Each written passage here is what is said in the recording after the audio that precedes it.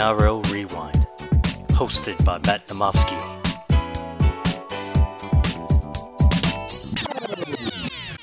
Hello, NRL fans. Welcome back to the NRL Rewind podcast. I'm your host, Matt Namofsky. Welcome back to the top 100. I'm here with Nom again. It's no longer Boxing Day, but we're still in the virtual rooms. Nom, how are you? Very good, mate. Well, a lot has changed since Boxing Day in terms of COVID in Sydney, hasn't it? Yeah, look, it was a joyful time watching Pat Cummins take some wickets early on, but we're here and we're battling on. You're about to go on a bit of a holiday, which is good for you. So we thought we could sneak in a couple more pods here just to give the fans some content as we get closer and closer towards the season. So we'll dive right into it, Nom. This is we're up to into the 50s now. So we're still in the 4-year section, but we're about to hit the third level in this podcast. So we'll jump straight into it. Number 59, J-Moz, Josh Morris, an interesting one here. So recently retired, 325 NRL games, 158 tries. So now we're in some real try-scoring territory here. 15 games for New South Wales, 6 for Australia, and a 2-time Centre of the Year. J-Moz is one of those ones I think we're going to really look back on, Nom, and, it's going to be one of those ones where I think a lot of people are going to underrate J-Moz for what he is, and I think a lot of people will think of his brother, who's going to be much higher in this list, but he had a fantastic career for what he did. Yeah, definitely. Look, his brother obviously has the premiership over him. J-Moz, I guess he was a bit unlucky, with the Dogs and I guess the Roosters, what could have been they had a full-strength team. That would have been a fairy tale, but geez, he's had a good career. How many games did he have? 325. 35, yeah, and 158 NRL tries. I mean, you think of B-Moz as the flashy sort of try-scoring winger, but geez, 158 tries. That's a truckload. Yeah, I think for him, it's the longevity. It's going to help him along the case. There's some centers above the list on him that have less games than him and less tries. But obviously, we think of the moments for these players. I think of J-Moz popping on his shoulder in Origin and then getting up and making the tackle again, and the knee injury aside, making the tackle. He's just one of the fierce competitors. And again, you're right. He got a bit unlucky. Dragons, Dogs, Sharks, and then ended up with the Roosters probably a season too late, but a fantastic career. And again, we're in the 50s. We're in the top, 60 now. So now we're hitting some elite talent. So we'll move on to number 58. And again, it's a controversial one here, but I just think what he did for the game in the short period of time he was here is James Graham, 186 games, 53 games for England, and a one-time prop of the year. So obviously came to the NRL very late in the career. But what he did for the ball playing front row forward and the aggression he brought to those Bulldogs and Dragons side, I think is pretty unmatched. Yeah, he brought plenty of aggression. I mean, you can't think of him without that grand final instance. But yeah, he just wore his heart on his sleeve, and the concussions he took him, and he just put his body on the line.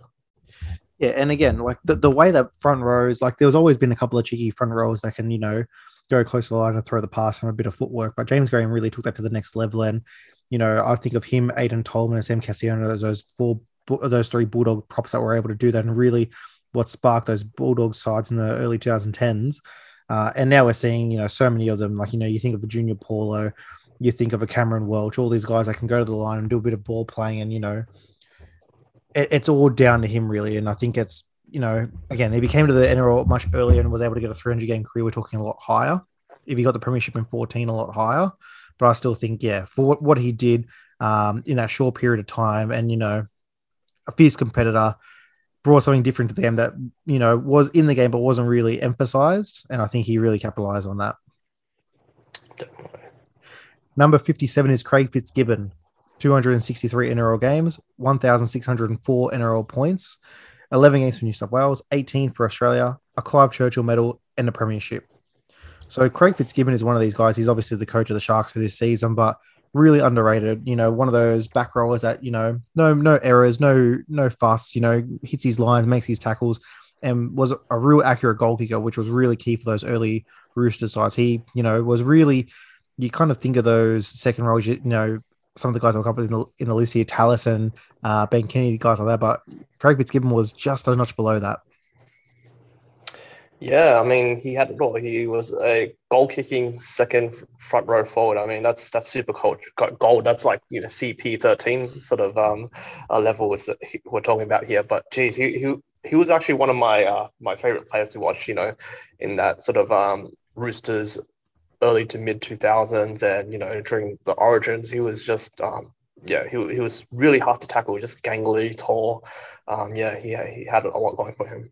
Yeah, and I think what gets lost in those early Roosters 2000 sizes, it wasn't a team full of superstars, but it was very good players, a team of very, very good players, and I think Craig Fitzgibbon fits that mold to a T. Wouldn't class him as a superstar, wouldn't class him as one of the best edge rollers in the comp. I don't think he really ever got that praise, but he was just, wouldn't make a mistake, and you knew where you would get from on an edge. And, you think of some of those halves that had there, obviously Fittler was the big one there, but, Finch was coming through at that stage, able to hide the halfback with the second rower, taking all that damage, and again on the edge, ball playing. Didn't have much of it. Had no kicking game in terms of general play, but was able to just get the work done. And as these forwards get through the list here, if you don't really have a passing or kicking game, you're just doing it in your defense and your attack and your ball running. A very deserved player here. But we'll go to number 56. It's Ruben Wiki. 234 NRL games, 42 games for New Zealand. So Ruben, again, missed out on the premiership, which does hurt him from going higher up. But in terms of raw aggression and who you do not want to be standing in front of, I think Ruben's very high on the list. Yeah, I mean, he's almost like New Zealand personified. You think of, the Warriors. You think of all those New Zealand tests. He was right in the thick of things. Yeah, 100%. And I just think if we're talking about memories again, that hit up on Soliola where he just got concussed from there and he was gone before he even hit the mat. He started the career with Canberra. That was very early on in the career. Then obviously came to the Warriors later on. But what he did in those 234 games, if he was around longer and, we can count his Raiders stuff and he was able to get a premiership in there, all of a sudden now we're talking maybe top 20. But I think for what he did for the game in New Zealand, there's a couple of those guys. Obviously, we covered Nathan Kalis. And what James Graham is to England, I think Ruben Wiki is to New Zealand. Yeah, definitely. Number 54 is Jake Friend, recently retired end of this season, 264 NRL games, 3 games for Queensland, got that at the tail end of the career, 1 for Australia, and 3 premierships. So now we're getting into the clubs here. We've had a couple of these, but we're going to start getting some real premiership numbers here. And Jake Friend was always, playing in the era of Cameron Smith, was never going to be the best hooker in the comp. But for what he did for the Roosters, and I think it did show once he left the side last season, he was a real key cog to these last 10 years of the Roosters' success. Yeah, he was a key leader in that group. And you mentioned there, unlucky to not get more reps games, but unfortunately he just came up in the same era as, one of the GOATs on this list, I'm sure, Cameron Smith. Yeah, and what he did defensively, he was a rock, and obviously the concussions, he put his body on the line. Had one of the crispest passing games. Was never really, when they talked about the great, releases and hitting the guy on the chest on the fly. That was Jake Friend, knew where to put the ball. Wasn't damaging with his feet. Early in the career, did like a dart. Later in the career, it was all about his eyes up, making sure he was picking the right player, putting the right pass in there. And again, as a leader, him and Boyd Cordner really solidified that Roosters side. And like you said, it was very good of him to get that origin. It was well deserved. Obviously, all these young guys coming through, he was able to hold him out for one more year and get that. So I think that's pretty good. And again, it ended a way we didn't really want to see it end, but I think it's probably best for him that he did. And he was still, able to retire semi-early to what he thought he was, and he was still a top 54 player in my eye. So a very good career. Yeah, 100%. Unfortunately, it didn't end on his terms, but nonetheless, 3 premiership rings. Can't really argue with that. That's right. Number 53, it was his current teammate, Jared Warrior-Hargreaves, 260 NRL games, 32 games for New Zealand, and 3 premierships. With Jared, one of the players that has morphed into, for what I thought he would be in early career Jared versus now, he is the absolute leader of that Roosters team now that's left. The winning splits when he is playing versus not playing is ridiculous. He's probably the second most key player behind James Tedesco and maybe even Luke Keary in that Rooster side. And what he does is just game in, game out. You think to last year, he was going to come off the bench and it was going to be Takiaho and Collins leading this pack. And then, obviously Collins goes down. Takiaho has multiple injuries. Jared Warrior-Hargreaves was playing, some 60, 70, 80-minute matches throughout the season. He really dug deep, and later on in the career, he's like wine, getting better with age. Yeah, that's right. I mean, he's really the the alpha of the pack, and like you said, behind James Tedesco, there is that stat playing around that, games with and without him. I think it's like well over 60% when he is playing, and then without him, that drops down to, I don't know off the top of my head, but it's a significant difference. Yeah, and I think it's all about he's just like he is prone to a leak as most forwards are, but what he does with the ball in hand, tries to get that cheeky offer, but most of the time he just puts onto the wing and just runs as hard as he can, and he fires them up. Kind of think back to when the Rabbits beat the Roosters last year, and Latrell got sent off, and Jarrett just barking at him. He's the leader, and he knew he didn't want to have his side be punked out like that. So I think he's still got a couple more. If he can get one more premiership, and if he can just get a couple more really big wins where he's like the man of the match, he could easily move up for me. But he's right on that borderline of a top 50 player. And like I said, for what we thought that was going to be at the start to now, I think it's a fantastic way because, again, we spoke earlier in podcast, how does this career go 10 times out of 10? This is probably one of the better versions of a career, and he's got the most out of it. Yeah, definitely. Number 52, we're on the last player of the foyer. So the last player who just got pipped out from making the next level, it's Glenn Stewart. So 203 NRL games, 5 games for New South Wales, 4 for Australia, 2 premierships, a Clive Churchill medal, and a one-time second row of the year. The 203 games shocked me. I thought he played a lot more than that. There was some injuries later on in the career, but for what he did, and again, we're talking about players who changed their roles. We just spoke about Craig Fitzgibbon, who was a no-nonsense second row hit your lines. Glenn Stewart had a pass. Glenn Stewart had a kick. He was, really constructive with Cherry Evans Foran and his brother Brett Stewart in those Manly sides. He's one of the most underrated players of the NRL era. Yeah, like you said, one of those creative ball-playing locks you have there in the 13. He was that sort of link between the halves and the outside man. He could create space. He could tuck it under and run. He was huge for that sort of Manly period between 2007 and their last premiership. Yeah, and he even went to the Rabbits later on in the career. Again, we like when players have that little bit of a stint, and he really did bring something to the Rabbits before he had to retire. But yeah, again, he could run the ball better than anyone as an edge second rower. He could pass the ball better than most 5'8" in the comp. Had the cheekiest little kicking game you've seen on an edge front rower.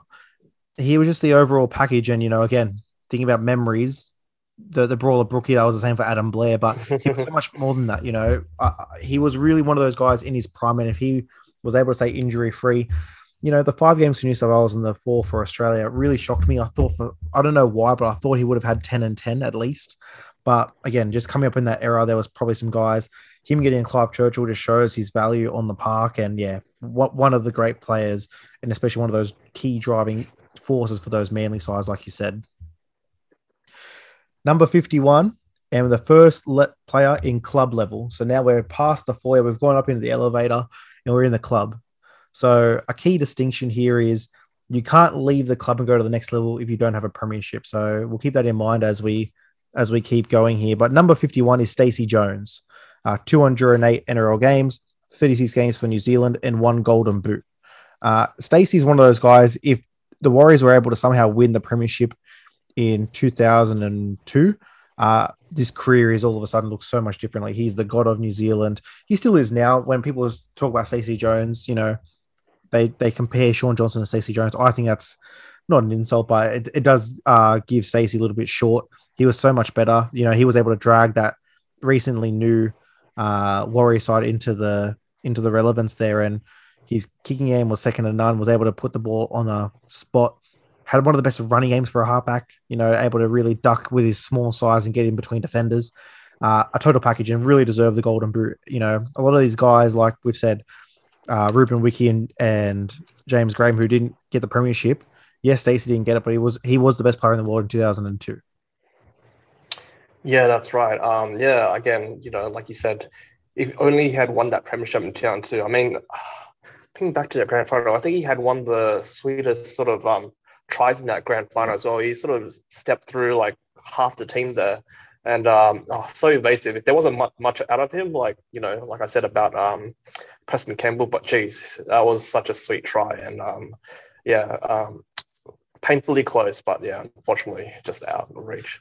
Yeah, and with a halfback, a good running game means that the defense has to respect your passing and kicking, which they all did with Stacey. later on in the career try to come back and do a little bit of a last hurrah to get that premiership, just never able to get it. But you can't take away that 2002, and especially those Warrior sides, basically from 01 to 05, 04 in that little range. That was a very sweet little time for CC Jones and the Warriors. But we'll wrap it up here on this podcast with number 50. It's another halfback. It's Scotty Prince. 300 NRL games, 1,504 NRL points, 5 games for Queensland, 4 for Australia, 1 premiership, 1 Clive Churchill, and 1-time halfback of the year. So I think Scott Prince is a very, very interesting career that can be split up into 3 parts. You have the Cowboys and Broncos consistently injured. Just on the precipice, we knew the talent was there, Scott Prince. We have the Tigers in 05, Scott Prince, that led the side to the premiership and was the best player in the comp, in my opinion, that year. And then we have the Titans, where he went up there and really solidified that Titans side, giving the best years of their club history. So Scotty Prince, Tom, what's your, I guess, lasting impact of Scotty Prince, and does he deserve to be at the number 50 spot? I mean, he's got quite the resume. He's reached 300 games. He's pretty much achieved the door. He's got halfback of the year, Clive Churchill, the premiership, rep games. I think it's hard to go past the 05, really. That was really his team. I know Benji gets a lot of the highlights for that flick pass, but it was really his team. He got the Clive Churchill. He was captain. He was the halfback. That was his premiership. And, if you can own a premiership like that, I think you definitely deserve to be on this level. It's such a great point. I was watching that 05 grand final a couple of weeks ago, and I expected Benji to have his moments, and I expected Scott Prince to really control the game. But the way Scott Prince's kicking game especially just really nailed down that Cowboy side, who was really flying high. It was a thing of beauty. And again, 05 is just obviously the tipping point. But to me, those Titans years as well, what he was able to do, those early derbies between Titans and Broncos, he obviously brought a little bit more because he wanted to beat the Broncos and give the Titans wins. He was, honestly, I think, when you look through all these halfbacks we've spoken about, easily the best one we've spoken about so far. And I really wanted to put him higher, but there were so many champions ahead of him, I couldn't put him up. But yeah, Scotty Prince is one of those guys. If you could start a team from the NRL era and you had a draft pick, with Supercoach draft, and we're in the snake, if you can get Scotty Prince above some of these other guys, you'd be absolutely laughing and cheering. So I think one of those really underrated careers where you don't really get Scott Prince as the answer as one of the all-time greats in the NRL era, but for me, he's a definite top 50 guy. And that will do it for this podcast. That was the last 10. So we're into the top 50, Nom. I'm excited. So we'll see you back here very shortly, mate. And thanks everyone for listening. Have a great day, and we'll hear from you soon. Cheers.